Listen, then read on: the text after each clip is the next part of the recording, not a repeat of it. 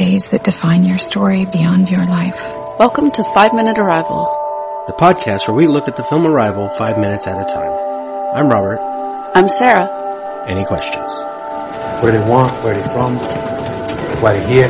This is the priority. Our priority today is minutes 6 to 10 of Arrival, which begin in the classroom. We are behind Louise looking at 6 students. There's a lot of Apple product placement. Like every one of them has an Apple laptop. Yeah, but they go to a nice college, right? So most of those students probably would have an Apple Mac. Right. Sometimes that could be just a coincidence. But yeah. 2 phones have gone off. Louise asks, any news you want to share? And a student asks Dr. Banks, can you turn the TV to a news channel? And we get a shot of Louise as another phone goes off. And I gotta say, this classroom is really cool. Because she moves one of the whiteboards out of the way. It's one of those classrooms where it has multiple boards that slide around. And she slides the middle one out of the way and there's a giant TV behind it, which is really nice. The thing that I noticed about her in the scene is she comes across in her mannerisms, her speaking, her clothing, as someone who's just lost her daughter. Like, she seems a bit out of it, but she's not out of it because of the news, because she's not even paying attention to the news, which is why she's there in class in the first place.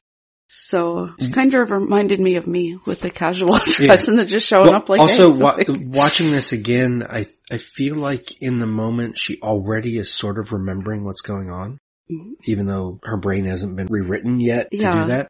But like, as this is happening, she's like, oh, it's that morning. Okay. And so she's just she doesn't care as much as the other people do. She's just kind of there, but also goes to, the suggestion of grief is that she is someone who's not really 100, either way, she's not 100% there. Right. But we get a nice shot because we get a lot of shots of people looking at the camera. When she turns the TV on, we're not looking at the TV, we're looking at her and the students. And then she actually steps so that she's right in front of the TV, right in front of the camera. As the news comes on, the first news report says, police have already set up a blockade here around the area. As you can see, we've got just about as close as we can, but unfortunately, Montana right now is on complete lockdown. We still haven't seen the ship, of course, because we're looking at Louise, but we know the ship is in Montana. It's hard to watch it without thinking about lockdowns now, or it's like you just hear the word lockdown, and you're in 2020. Which means everyone's going to be there pretty soon, right? And having a party. Yeah. That's what you do on lockdown, right? Mm-hmm, yeah. You invite everyone over for Thanksgiving and then you kill people. Because it's America and you can do what you want. We also have seen just recently, as we're recording this, that when a weird object shows up somewhere, people don't care much except to just retweet it. Yeah, I feel like that's pretty much how everything is now. You just find your side of whatever it is, and then you just start tweeting and retweeting with the people who agree with you. Or if you're feeling argumentative that day, then you can fight with the ones who disagree with you. Strange monolith shows up in Utah. People are like, oh, okay, must be 2001. Or it's an art project, whatever. And then they just tweet it and move on to the next thing. Yeah. But then it disappeared, and then one showed up in Romania. Well, apparently it was dismantled. We do have shots of it. Didn't actually disappear. It wasn't some like guys took it down. David but they don't Copperfield seem to be the people who put it there. But then it showed up in Romania. But then one showed up in Romania. And then one also showed up in Northern California. Oh, is there a third one now? Atascadero. Oh, I missed that. And where'd she go? In the article I read, people are speculating that it's marketing. Oh, yeah. But for what? Yeah. New iPhone? I don't know. Yeah. Or if it's because we're recording this before it comes out, if it is the arrival of our alien leaders. Yeah. Thank you for letting our show continue and for talk about these fictional aliens. We love you, alien leaders. The second news report says the object apparently touched down 40 minutes ago, just north of I-94. We're waiting to hear if this is perhaps an experimental vessel or, hold on, I'm learning that more objects like this have landed in as many as 8 other locations around the world. And we will find out later that it is 12 locations, not spaced evenly. Well, because you can't. I guess you could, but... There's a really long video. It's like 2 hours long on YouTube. I think it was a guy actually involved with the film where he's showing how the language stuff works, how the designs of it work. Okay. You can figure out if the language thing is a question, it has this one particular piece that stretches into the middle of the circle. And he's showing how mathematically you can match up how to make new words with these things. But one of the other things he did briefly is he tried to match the 12 locations to some sort of pattern on the globe. Yeah. And couldn't do it, even though he's doing all this weird complex math. I'm pretty sure the locations are sort of random for the movie. Yeah. Plus, it helps with the alien aspect. I'll have to check out that video. I wonder if it's the same guy who did one for, I think it was Game of Thrones. I don't know. I think it helps that we can't figure out a pattern. Yeah. Because it makes it seem more alien. They're not distributed by national capitals. Right. Like Independence Day. They're not all over the place like Signs, where they just have hundreds of them. In the original story, it is a lot more than 12. It's, where is it? 112 sites, 9 of them in the U.S. But I'll get to that later when I get to minutes. So is 12 just simpler for movie, and 12 is just obviously 12 apostles, 12 signs in the zodiac. We'll get to the numerology later. Okay, cool. In this episode. The person says, yes, can we? This is from a site in Hokkaido, and we cut to just the students for this as the news continues. This is worldwide. It is happening right now. And then the alarm sounds as we cut to an angle from the back of the class to include Louise and finally the TV. And Louise says, okay, I'm sorry, class is dismissed. And we cut to outside. There's a security guard, students coming out of the building. The guard is on the Pavilion Maximilien Caron. This is at the University of Montreal.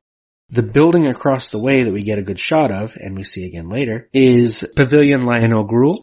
We could just assume this is the building they picked because there's a nice courtyard in front of it. However, I looked it up and found that Lionel Gruel is a French-Canadian Roman Catholic priest and historian, or was, and he is specifically a Quebec nationalist. He promoted the idea that New France was superior to the British-ruled Canada, and he was a big proponent of reviving the use of French in Quebec. So, in addition to our thing about Portuguese and language divisions around like kingdom lines, this is another thing where language is specifically referenced by what could be a random passing detail. So I'm hoping they were clever enough that this is deliberate. They're showing up in places yeah.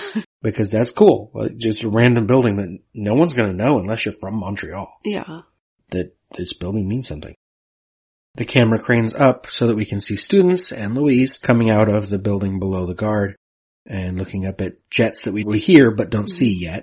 And the crowd is heading north to the Garage Louis Colline, which that wasn't as interesting. But the building that they focus on for a moment and that we see again later had an actual possible meaning. And then we're in front of Louise in the garage. I would nitpick because you'll learn I obsess about locations when possible. They were walking north. She is now walking south in the garage. So she should have come in at the other end of the garage. But. Yeah. And that's the kind of thing I will never, ever, ever notice. I don't see stuff when like we that. Cut to her, she's near a pillar with a number on it. I'm like, did they pick that pillar for a reason? And I found some movie with that title, but I couldn't figure out what that movie was really about other than a ghost. So I couldn't tell if it had any connection or if it's deliberate. I like to assume things are deliberate, or if not, that's just interesting to know. Yeah. If you go to the University of Montreal and you're like, hey, this is that parking lot pillar. Right. Go take a picture of it. Then we're behind her. She walks into the uncovered part of the lot. A pair of fighter jets fly by, which we see them this time. And we get a car pulling out of space that hits another one that's passing by. The classic movie thing with natural disasters or with any big event that's happening is you have to show that chaos. When in reality, the chaotic situations that happen tend to be more slow moving and tend to feel more still. Yeah. But that doesn't really, I mean, you could do cool eerie still shots for a film, and I'm sure films have done that as well, but you tend to get more that whole chaos where everyone's running into each other and screaming and cars are hitting each other because they're not paying attention. The unfortunate thing is when you try for the slow, you get Signs. Where they think just showing the circles in the field from overhead is going to freak us out, when we all know that real crop circles were made by a bunch of drunk guys with boards attached to their feet. So you have to have something happen. And this is the car accident is a nice way to like, we could be calm in this moment. It's just people walking, but then you get that jarring accident and planes flying by, and it's like, we don't get to calm down. I'm wondering how many other films have that car accident thing, because I have such a terrible memory, but I feels swear like I've a lot. Seen, I forgot to check if this is even on like TV Tropes page for it or something. But we get the drivers yelling at each other, "You're an idiot, you drove right into me, you just ruined my car." And that too, because that usually doesn't happen during car accidents. No. You just need to make it chaotic. Yeah. People are usually stunned, and then they're usually like... TV car accidents, people yell at me. Like, hey, are you okay? do you have insurance? That's after they've calmed down for a few minutes. But yeah, movie accidents. And they're in the driveway on this parking lot that's being evacuated. They should pull back into their spaces, calm down, get insurance from each other. Meanwhile, Louise goes to her car, a Toyota Prius, so a hybrid. I also think that's deliberate. Or she's just a college professor. Yes. No, I'm just kidding. But I mean, we had her daughter's costume, which was part cowboy, part horse. Now we get her driving a hybrid car. She opens the door. We don't see her get in yet because 2 more jets fly over. Very low and loud, and Louise watches them go by. And then as a news interview begins, it says, for now we're simply asking for cooperation while authorities assess the object. We cut to inside the car, but we are looking through the back window, so we're getting another instance of framing things in a rectangle or through a window, which happens a lot in this film. And the interviewer says, so you're saying it's not ours. Do we even know if it's from Earth? The interviewee says, we're still collecting information. We're coordinating with other countries. We're not the only ones to have one of these in our backyard. Louise arrives home. She lives at 35, oh shoot, it's French, Chemin de Lille? De Lisle. It would be Lisle because it's an island. On Lisle Cadu, which is 25 miles from the university. The car arrives in the driveway and she parks and just kind of sits there. The interviewer says, is this some sort of peaceful first contact? Why send 12? Why not just 1? And the movie kind of lets the question linger. And we have the speculation, the whole news speculation that starts the 24-hour news cycle once anything happens, where it's like, why is this real? You know what this movie's missing? I'm trying to think of one that includes it, is the fake news part. I don't mean to use that term. I'm so sorry. But like that part where people on Twitter would be like, I heard that it's the Arabs. A friend of mine told me that, and they hear like fake, completely made up things that's just wrong information. We don't get any of that. Well, now we just give those, they have their own stations. There's Max OAN. Do you know OAN doesn't have any advertisers? That's not suspicious at all. This is where I had my numerology notes, because in the original it's 112 sites. In the original it's 112 sites, 9 in the US. 112 is what's called an angel number, which represents a solid base for the future, new beginnings expected soon. And 9 is a number for completion, but not finality. It's cyclical. Unlike 12, which is considered like completion and perfection, it's something that is complete and final. So I think the filmmakers went with 12 because it's the number most in the audience would find meaningful. Right. But 9 would have been more alien and been interesting, especially, and it should have been 7 because they're heptapods. If they formed numbers how we did, they would count in a number system that's base 7. Yes. That's fine. They didn't think that through. Does 12 have the most religious significance? I mean, obviously in Christianity, in astrology, which isn't a religion, but a lot of people study it and practice it, and it has roots in, the culture. Yeah. I'm not sure about Judaism. You'd probably know better because of 12 tribes. And what about Islam? Islam also believes that in the contents of the Old Testament, so they would also have 12 tribes. Yeah. I guess that would make sense if you're trying to have that specific emotional resonance. It's a specific religious resonance. It's also a cinematic resonance. 12 is what we get in movies a lot. Yeah. So that's a number we all know has meaning even if we don't remember what it is. So then Louise finally turns off her car, gets out, and she's on the phone. Says, yeah, I know. I saw that too. I don't know, Mom. I'm watching the same news coverage you are. And we get a reverse as Louise enters her house. As she says, well, Mom, please don't bother with that channel. How many times do I have to tell you these people are idiots? That's when we get our veiled reference to Fox, which it could be anything, and the listener, the watcher, could decide what it is. They're just vague enough so that if you like Fox News, you're like, yeah, they're talking about CNN. But I actually don't think that's true. I think they mean Fox. She's a college professor who drives a hybrid. I think we have enough evidence that she's not like a big Fox News watcher who's just telling her mom to turn off MSNBC. But it's also, in a way, they could be going for an audience outside of the U.S., of course.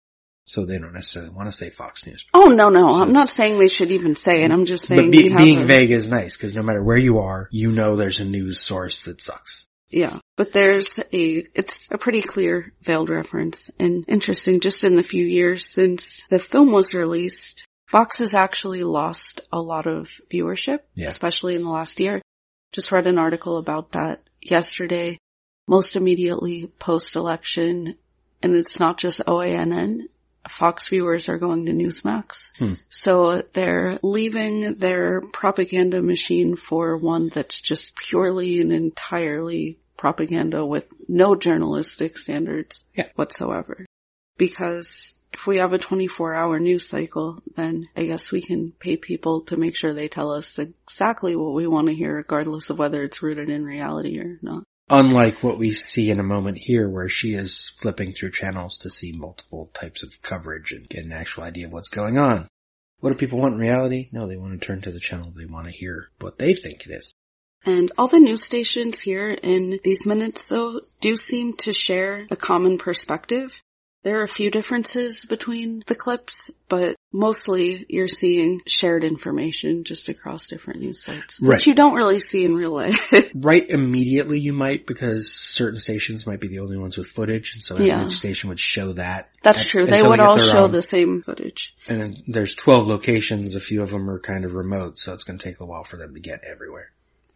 As I'm watching these minutes and it's flipping through the different news stations, the comm theory for this episode is agenda setting theory, which I reserve the right to use in future episodes, even though I'm introducing it here, because one, it's my favorite theory. And the reason why it's my favorite comm theory is because I like things that are very practical, and I can see, like, you can actually watch it and see it in action every day, both in terms of how it works, how it's enacted through news and through mass media, and also, sadly, unfortunately, especially recently, you can see the effects that it has on real life people and their relationships with others. Little background. Agenda setting theory states that the typical person can only focus on about 5 issues at any given time, because time and mental energy are scarce resources, and so obviously we can only consider so many things in a day. Breaks it down into 3 types of agendas. There's the personal agenda, the public agenda, and the media agenda. Your personal agenda includes the issues that you personally care about and think about. The public agenda is the average of those concerns among a group of people. And then you have the media agenda, and that's where these news stations would assign importance to issues and determine which ones to talk about, how long they're going to talk about them, which then shapes the public agenda. So the basic hypothesis of the theory is this. Over time, the media agenda will then shape the public agenda.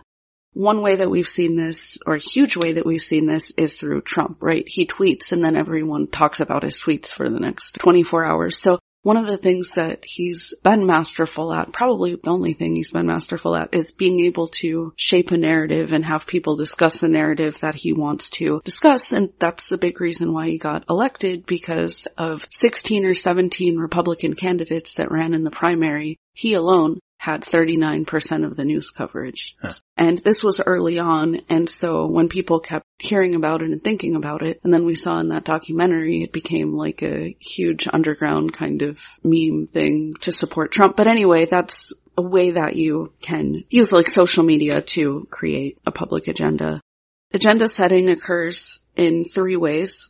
The first level is just that the media tells us what to think about. So if we're the average person who sits down to watch the daily news and certain stories are covered, they're telling us what we should think about because that's what they're airing. The media essentially is a mediator between the outside world and then the pictures in our heads. But this was kind of like early stage agenda setting. Level 2 went a bit further and states the media tells us which attributes of issues are most important. While the first level of agenda setting demonstrates that the media tells us what to think about, the second level is saying it actually tells us how to think about it. So not just what to think, but how to think about a given issue. I think on that there was a specific example related to something we already mentioned, the monolith thing. Right. The New York Times article about it being dismantled and taken away by some guys. The first post I saw about that was like, here's what actually happened to that monolith. As if, like, they had the final word on what it was, what happened to it, and how it got, like, they had no explanation for where it came from. The implication of the story was these were guys who did not put it there. They just didn't like it, so they took it down.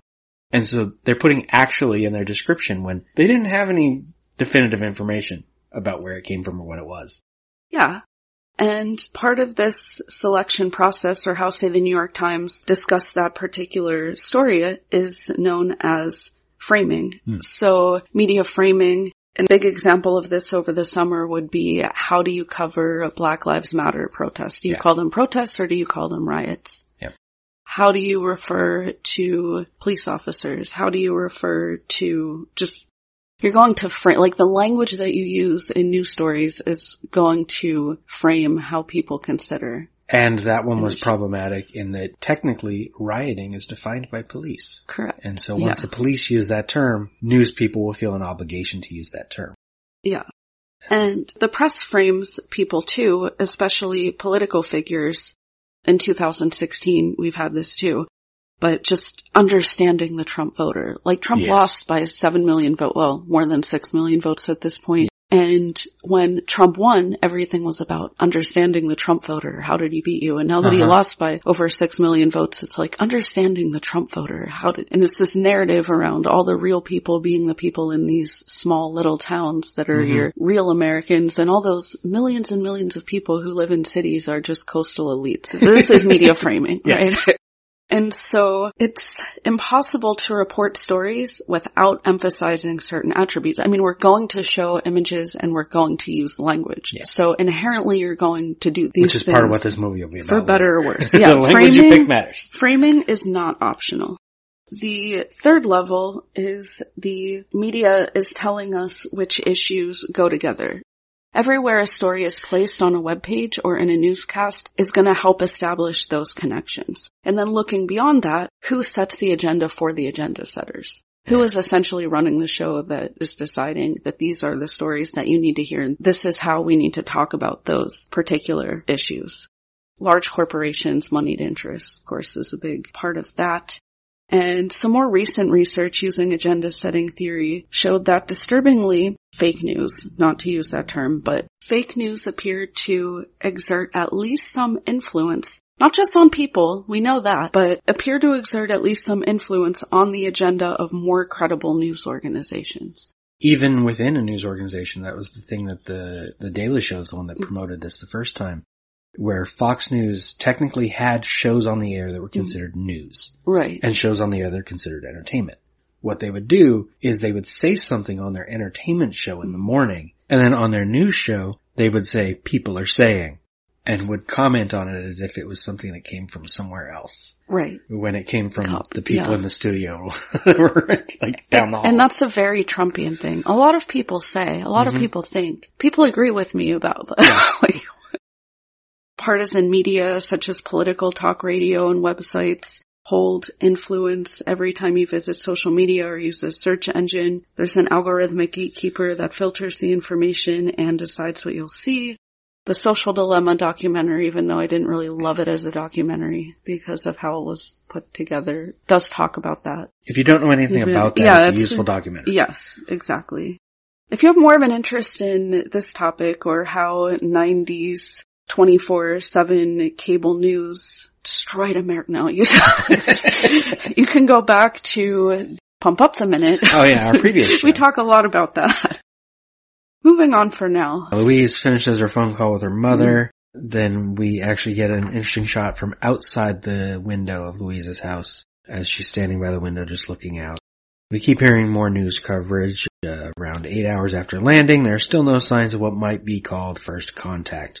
Now, the objects measure at least 1,500 feet tall, and this is when we get to actually see some news coverage. KPJS 6, Helena News, it's a reporter and some military guys behind him. The title says Strange Craft in Montana. The crawl is nice and vague. It says to make their final determination, heavy traffic reported as I-94 temporarily closed from Billings to Miles City, which is a 144-mile stretch, which is 12 times 12, which is nice. I'm starting to think all of these little things are very deliberate, and that's going to be problematic for me because I'm going to pay way too much attention to them. Yeah, and when it's numbers, that's when I actually do pay attention, so.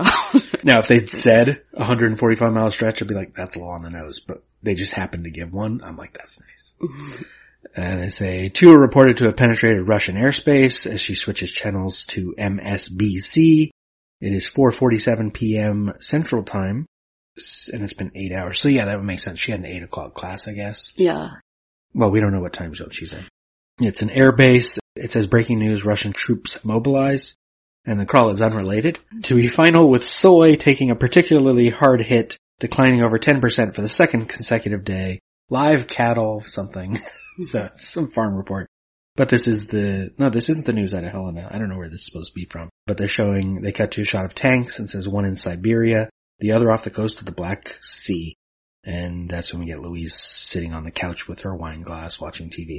And we're starting to get an idea of the locations. She switches channels to HWI, where it says UFO sightings across globe, and it has a map.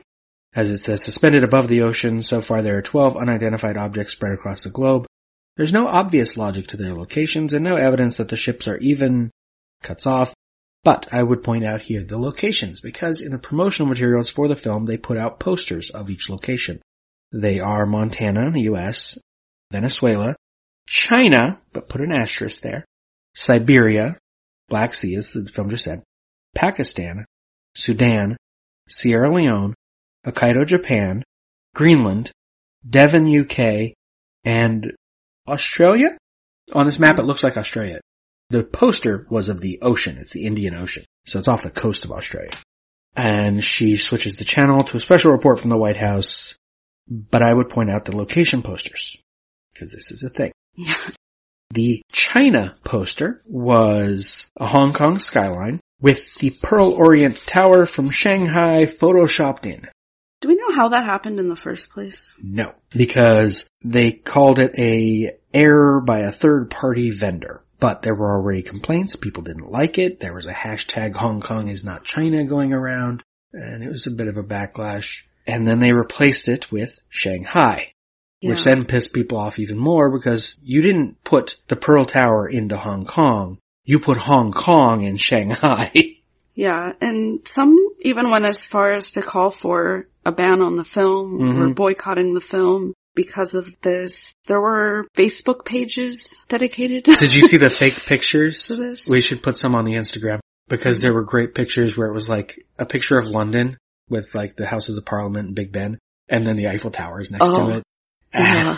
Like all these weird buildings that are nowhere near each other, just in the same shot. They were great. One of the comments by a Facebook user said, the appearance of the Oriental Pearl Tower in Hong Kong was wrong, so you rectified it by keeping the tower and replacing the city of Hong Kong with Shanghai, so Hong Kong's the wrong part here? And then, of course, because social media again, then other people were making fun of the commenters, accusing them of overreacting or having, quote, glass hearts, which is a Chinese phrase referring to fragile egos. So already a communication problem before the movie even comes out. One could almost think they did it on purpose, but they really shouldn't go after China if they're going to do it, though. Yeah. They should have done that with I'm guessing they didn't do it on purpose. I'm wondering if it was not so much a problem in the design, but the vendor using pre-existing images, possibly one that was already photoshopped, and they didn't even know. Like, they bought an image that already had the Orient Tower photoshopped in, thinking it was Hong Kong, or thinking it was Shanghai because it had that tower in it. I don't know. Either way, it was a problem. They fixed it by replacing it with Shanghai, which I think the movie does tell us it's in Shanghai, or at least the location on the map is Shanghai. We see a better map later, I believe. Louise takes a drink, changes the channel, says it may be unmanned, regardless we have a protocol for scenarios like this. And I like this moment because then she's in the bed, and we get a shot from the bed of the TV. And it's foreign news coverage. She's not even watching stuff. She might speak another language. We can assume she does because she's a linguist. But it doesn't have subtitles for us. It's military vehicles and stuff. It's in Russian. And then we get shot Louise in bed. We get the news again. CNAC. It is 2:12 a.m. Eastern. Venezuela live. And there's a crowd in the streets. And I love this shot. This is the one that reminded me of some of Sign's news coverage, because so much of that is about them watching what's on the TV. That I think this does better, is it's this crowd gathering near this thing that they can barely see, because it's not lit up. It's just up in the sky in the dark, and you barely see it. It's a nice shot. And then we get Louise in bed. She's asleep. She wakes up, fell asleep with the news on. And we get a reverse shot of the TV from the other side of the bed, and it's a crowd scene. And we cut back to the university, the building of Louis Gros, as people are coming out of Maximilian Corona. Again, So back to the university. So this segment gets wrapped up in that build for me. Yeah. The long shot of her sleeping as the riots on the TV are in the background is a really great shot. And it does make me think about, just even in the day-to-day, like it made me think of Peter Singer's book, The Life You Can Save, because in it's really an appeal for people to be more engaged and involved and help other people. But it also includes some research, right? If you see someone who's starving in front of you, you'll probably offer them something to eat. Not necessarily if you walk by them in your home. We see people don't do that either. Yeah. If we can differentiate them. But if someone you knew was starving, or if someone you like really looked like they were in a bad way, you'd probably help them out. Especially if doing so wouldn't cause any harm to yourself. Yeah. But in reality, we know that people are suffering all across the world. Horrible things are happening. But we view it through a screen on a television, or it's not someone that we personally know or love, so we just block it out as if it wasn't real.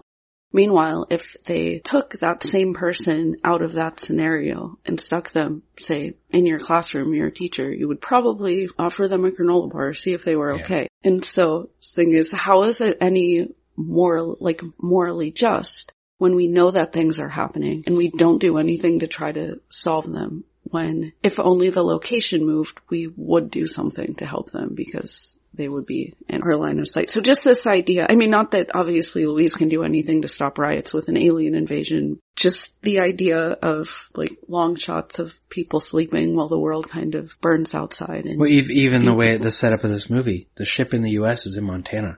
Most people in the U.S. are only going to see this on the news. Yeah. And then the ships just leave. They don't know what happened. For most of the world, this isn't an interesting thing. It just goes away. But we'll get more of that as we go along.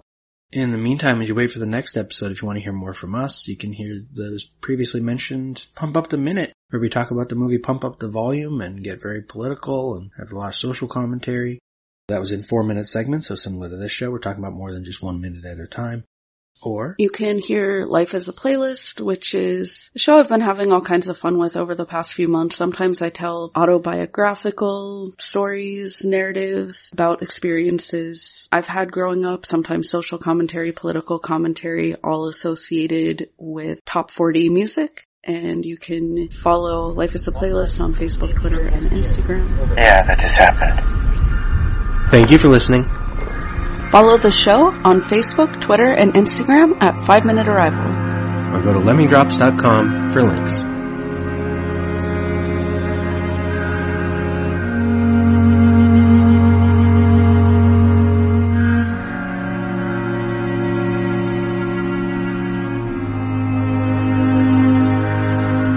I used to think this was the beginning of your story.